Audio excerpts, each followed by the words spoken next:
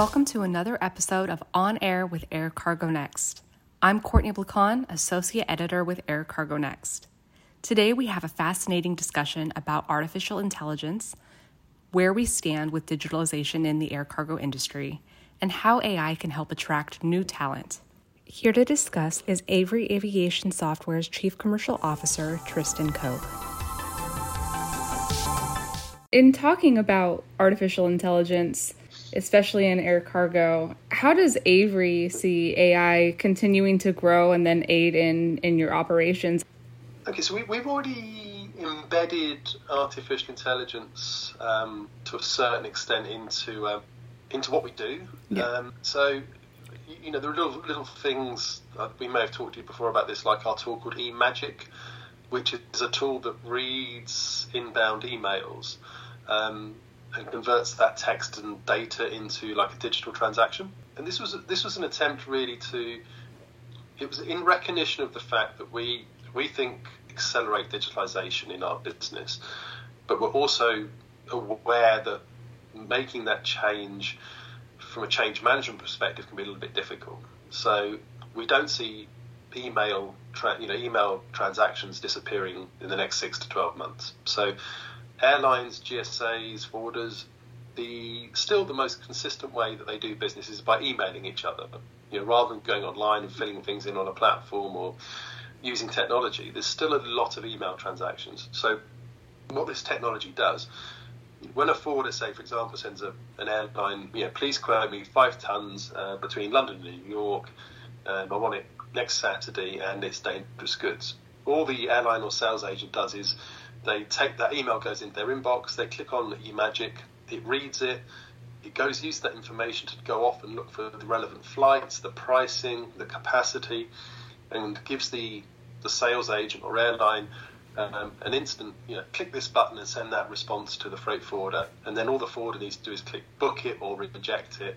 And the booking's pushed into all the systems. So it saves a huge amount of time. So it's, if you like, it's sort of taking people halfway to fully digital whilst allowing them still to send an email if they really want to. So it's a little bit of a halfway house to a certain extent. It's interesting you bring up that there's still a lot of emails going around. You would think that would cause just more of a headache in the overall process for everyone involved. Why do you think there's some resistance to it? Is it the misconception about some of these artificial intelligence tools? Is it just people want to know that they've communicated to a person? What do you think?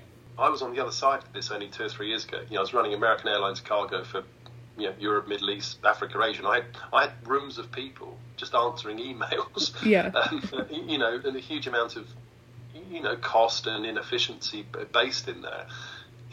You're right, because a lot of this it's relatively recent that, if you like, automated booking and quoting processes for air cargo have become reliable and consistent.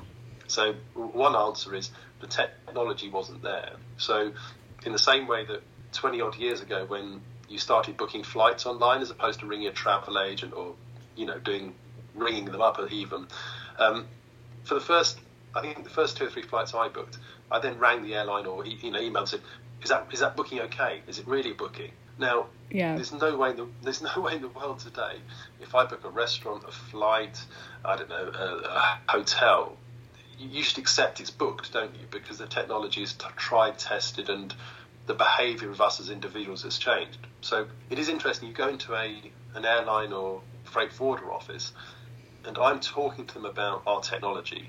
I say to them, look, you can go use Awery now to go online, make a booking on an airline, you'll get a price, the capacity is confirmed, and you get a nice confirmation note back immediately. You're not waiting for somebody to send an email back going, yes, the space is there, the price is good, here's an airway bill number. And They're resistant to it. Yeah, on their desk is an iPhone, and I say, so what did you last do on your iPhone? I've just booked my shopping for this evening.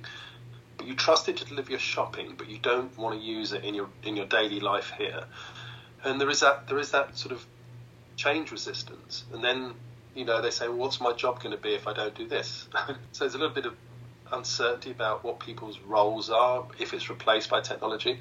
But the answer to that is simple. I said, I'm not changing. I'm simply saying, when the email comes in, for example, use our technology to put the numbers in the boxes, and then you can spend longer making a better decision about perhaps the price, the service, or communicating with the customer to offer extra value services.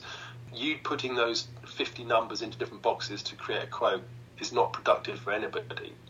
And I think people start to see that. I think we're getting there. I think it's only relatively since COVID that people have really accepted that, in particular, online, if you like, satisfaction of booking, quotations and track and trace and basic customer service functions it actually works online now. Whereas before COVID, it was a little bit of a novelty. So I think we are on an inevitable curve now towards full automation of the air cargo, the full booking, quote, etc. process. And do you think, just your opinion in time, that the general opinion will change around these technologies, that people will start to rely on them more and become more trusting? Yeah, because if nothing else, and this was again something from this conference I went to, the gentleman, I forgot his name, was Dr. Maloney, so he was from Florida University, I think. He introduced the session which I was part of. I think the reason he was there, he said, look, I've got 15,000 students, all of them talented in many ways, and you guys in the air freight industry should be attracted to them, which I thought was was good. He's trying to promote our industry. I went to him after and said, at the moment your 15,000 students won't want to join our industry, because if you take a 21-year-old straight out of college, sit them down in, I don't know, freight forwarder X or airline Y, and say, this is how you fill in an airway bill, they're going to go, what are you doing? Where's the app? Why are you giving me a computer? I've got my iPhone. If I can't do it on that, it isn't real. This is another thing we're really pushing. It needs to be nimble, it needs to be user-friendly, it needs to be accessible, because the next generation are just not good. They're going to refuse to do business in the way that we do today. So the change is going to happen with it. Just am I making this point, that we can move quickly, but actually it's not quick enough for the people we want to come into the industry, because they're going to refuse to work the way that we do. Or if we don't, we'll attract the wrong people, because the people we want are the smart people that want to do business in a better way.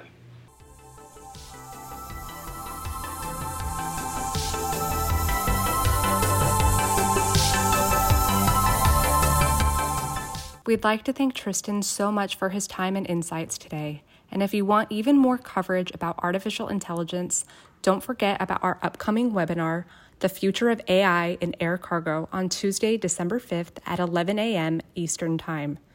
More information is available on our website, aircargonext.com.